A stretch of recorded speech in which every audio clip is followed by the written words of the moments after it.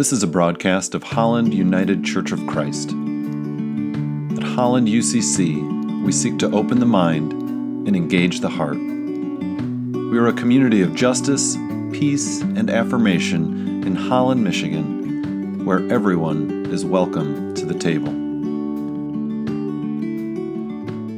Solomon, chapter 7, 26 through 8:1. For she that is wisdom is a reflection of eternal light, a spotless mirror of the working of God and an image of his goodness. Although she is but one, she can do all things. But while remaining in herself, she renews all things. In every generation, she passes into holy souls and makes them friends of God and prophets. For God loves nothing so much as the person who lives with wisdom. She is more beautiful than the sun and excels every constellation of the stars. Compared with the light, she is found to be superior, for it is succeeded by the night, but against wisdom, evil does not prevail. She reaches mightily from one end of the earth to the other, and she orders all things well. For the word of God in Scripture, for the word of God among us, for the word of God within us. Well, what a beautiful text today on wisdom. Wisdom can do all things, renews all things, and orders all things well. But what is wisdom? How would you define it?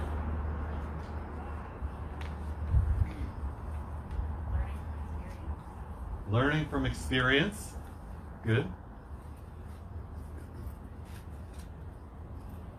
Anyone else? How would you define wisdom?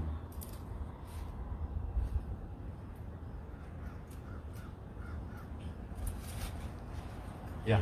Humility to know what you don't know. Ah, humility to know what you don't know. Yes. That's good. I think those are good balance there. Learning that comes with experience, and then being wise enough. Chris, can you use the word wise in the definition of wisdom? I don't know, maybe not, but knowing what you don't know. That's very good. I love that. The definition I saw was the quality of having experience, knowledge, and good judgment. And I like having all those together because you can have a lot of experience, but if you don't have the other two, it's, there's a lot of people who know a lot, but maybe they don't have the good judgment part. So all of those together. And then one more definition, the ability to contemplate and act using knowledge, experience, understanding, common sense, and insight. The ability to contemplate and act. I like that. But however you define it, I think we'd all like to have it and have some more of it. And we want to explore today, how do we pass it on to those who come after us? And that's kind of tricky, right? Because part of the definition of wisdom is having experience. And you can only get experience by time and living life. But I think we can create spaces in which learning and experience and thus wisdom can grow. And please understand this morning I'm talking to all of us, whether we're students ourselves, whether we're parents, whether we're single, whether we're teachers, grandparents, or simply human beings trying to get through life. Because being a learner, of course, is a lifelong pursuit, and wisdom is something we all long for. So while I'm framing this in many ways, how do we pass this on to children? I think it applies to all of us, wherever we are in our journey of life. And so I have three ways this morning that we can help our younger ones gain wisdom. We invite, we show, and then we get out of the way. We invite, we show, and then we get out of the way. So how do we invite kids into situations in which they can grow and expand and discover more of the world? One of the ways we've tried to do this with our kids, some level of success, always hard to tell with your own kids, but is taking family road trips. We'd love to just explore. And a few years back, we had planned this epic road trip to Alaska. As a kid, I lived in Alaska for 4 years and hadn't been back. And we thought, wouldn't it be cool to take our kids to Alaska? So we bought a little camper. We put a hitch on our minivan, which had never towed anything. And we were going to and drive to Alaska. Well, on day one, our camper had a bad tire. And it turned out it was really hard to find anywhere. In fact, there was nowhere in Holland that sold the kind of tires this camper needed. And so we found ourselves driving all over West Michigan, and our epic road trip began on day one with us sleeping in our own beds. So, there you go. But next day, we were at it. We had the tire. We were off. We made it to Fargo, North Dakota on the first day, which felt like a good start. And many miles later, we found ourselves in the Yukon Territory, driving along the Alaska Highway. And you hit Whitehorse, Yukon, and you have a couple of options. You can keep going west to get to Alaska on the Alaskan Highway, or you can veer off north on the less traveled Klondike Highway. And then you can reach the furthest north route by land into Alaska. And we thought, oh, well, why wouldn't you do that? You know, why wouldn't you go the furthest north route into Alaska? And mind you, we've not done any research on this. It's kind of a spur-of-the-moment decision. And then you get up to Dawson City, the last city in Canada, on this northern route, and then you take what's called the top of the world highway into Alaska. And once we read that, we're like, that's just a no-brainer. We're going to do that. So we're driving. We turn north. We're driving on the Klondike Highway now, and it turns out, you know, the road less traveled is not kept up as well, and it was pretty sketchy, gravel road, not in great condition. We're driving and driving and driving. Turns out Yukon Territory is a big place. And we're driving close to midnight, and of course we're so far north and it's summer, so the sun never really sets, so it's still somewhat light. But we're getting tired, so there's no sign of civilization, no hotels, motels, not even campgrounds. So we just pulled off by the side of the road, slept in the van. Didn't sleep great, but we woke up, fired up the next day, because today is the day we were going to get to Alaska. So we're back on the road, driving on our way to Dawson City and then to Alaska, and a car drives by and hits a stone on the road, which hits our camper and ricochets off our camper into our rear windshield, and bam! Our back windshield exploded into thousands of pieces of glass. And Charles and Josephine were in the back seat. They both screamed, and we were like, what just happened? So I pulled over, and we're looking at the broken glass, looking at no window. We're deliberating what to do. It's like 7 in the morning or something. And of course, here we are, middle of the nowhere, Canada, and it starts to rain.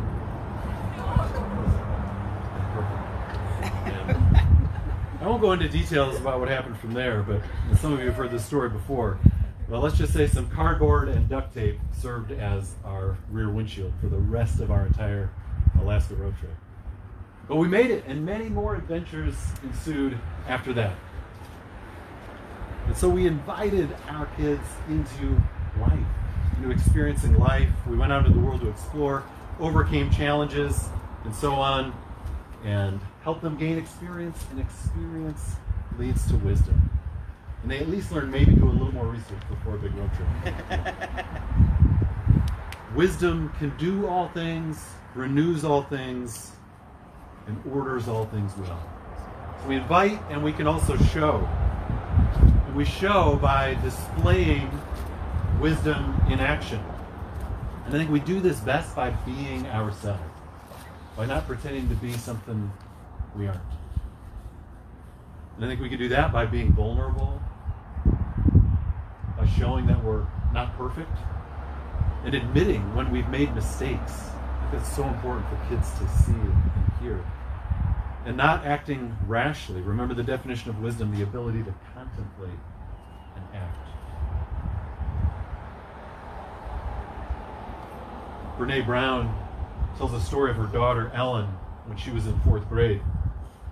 She says, when Ellen was in 4th grade, she came home from school one day and burst into tears as soon as we shut the front door, and then ran up to her room. I immediately followed, then knelt down in front of her and asked her what was wrong. And through sniffles, she said, I'm so tired of being the other. I'm sick of it. I didn't understand, so I asked her to explain what she meant by the other. We play soccer every day at recess. 2 popular kids are the captains, and they pick the teams. We've all been there.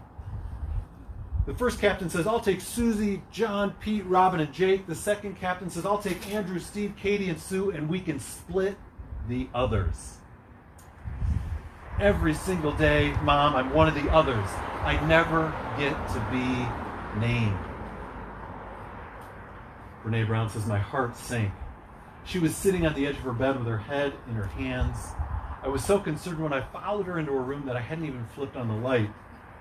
And I couldn't stand the vulnerability of seeing her sitting there in the dark, crying. So I walked over to the light switch. It was divine intervention. The act of starting to turn on the lights to alleviate my discomfort made me think about my favorite quote on darkness and compassion from Pema Chodron, who writes, compassion is not a relationship between the healer and the wounded. This is such a good quote.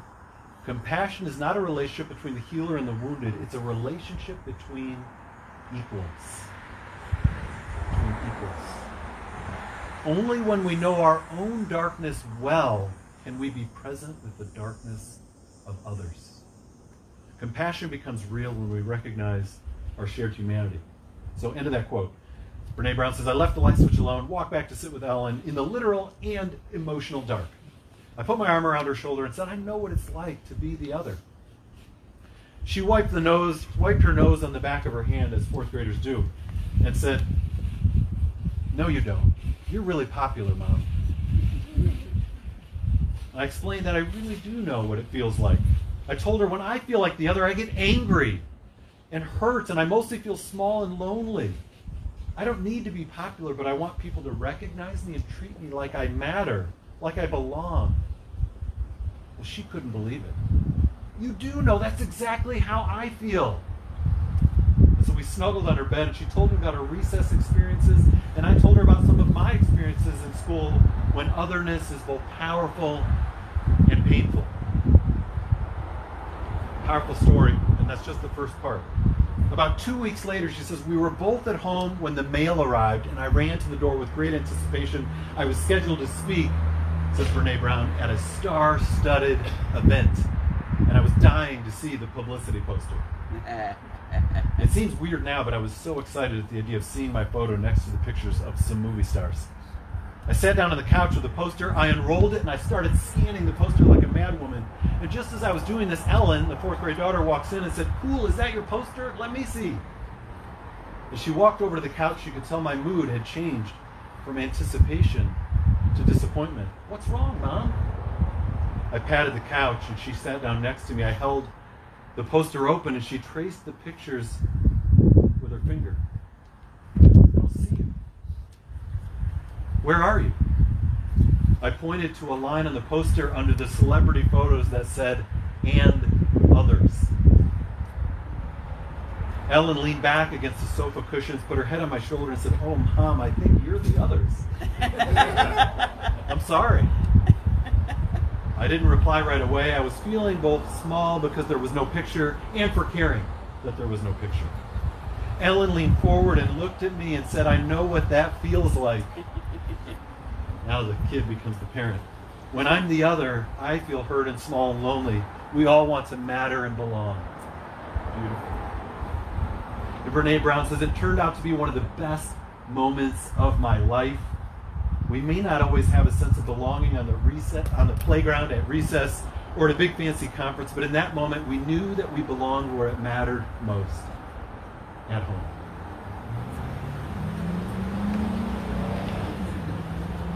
When we show our kids that we are real human beings who struggle, and that it's okay to struggle, they gain wisdom.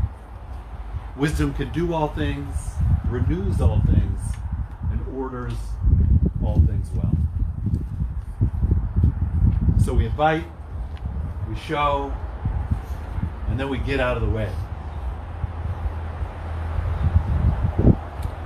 Anthony DeMello tells the story of a father and son, and noticing that his father was growing old, the son of a burglar, right, the son of a thief, said, Father, teach me the trade so when you retire, I may carry on the family tradition. Proud family tradition. The father did not reply, but that night he took the boy along with him to break into a house. Once inside, he opened a closet and asked his son to find out what was inside. No sooner had the lad stepped in than the father slammed the door and bolted it shut, making such a noise that in the process the whole house was awakened. Then he himself slipped quietly away. What a dad. Inside the closet, the boy was terrified, angry, and puzzled as to how he was going to make an escape. But then an idea came to him. He began to make a noise like a cat, started meowing. And then a servant heard that, lit a candle, and opened the closet to let the cat out. Well, the boy jumped out as soon as the closet door opened, and everyone gave chase. And then observing, as he's out on the street and they're chasing after him, he observed a well by the side of the road. He threw a heavy rock into it and hid in the shadows while his pursuers went over to look and see the burglar drowning. Well, he made it home. And back home again, the boy forgot his anger and his eagerness to tell the story. But his father said, "Why tell the tale? You are here. That is enough. You have learned the trade." And the comment DeMello makes in response to this tale is, education should not be a preparation for life. It should be life.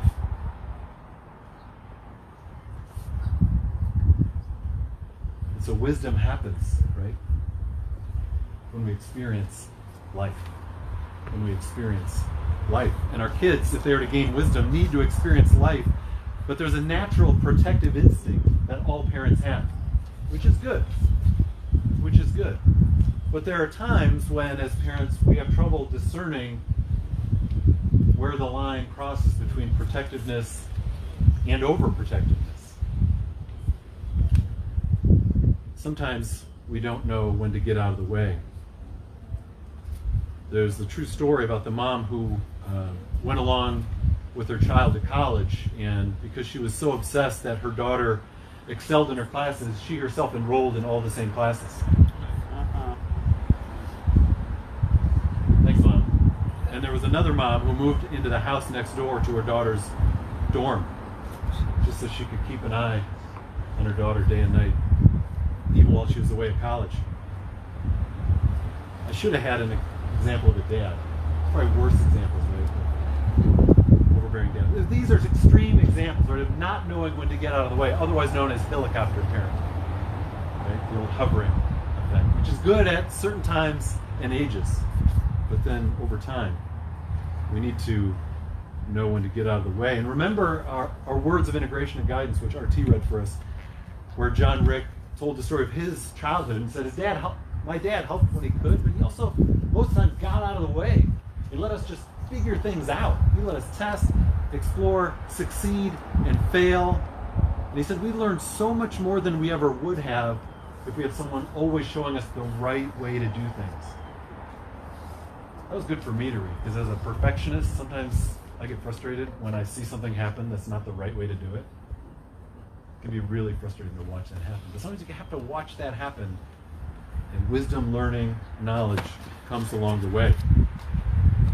And this protective instinct is understandable because the world can be a hard place, and we want to protect our kids from it. But wisdom might have us use the words of Frederick Buechner and say, here is the world. Beautiful and terrible things will happen. Don't be afraid. Don't be afraid.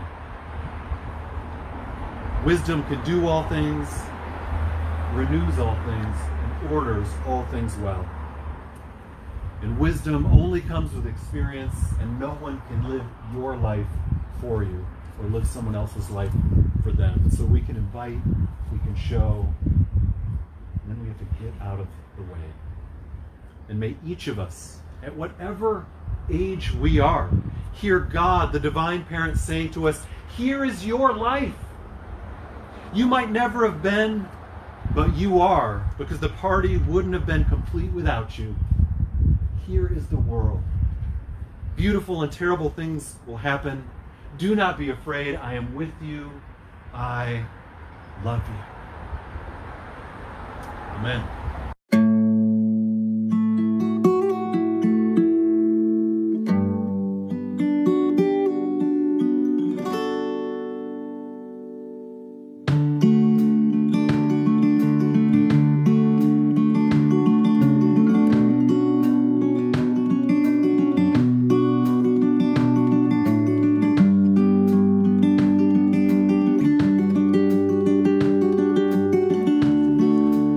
are invited to join us for worship on Sunday mornings at 10 a.m. streaming on Facebook.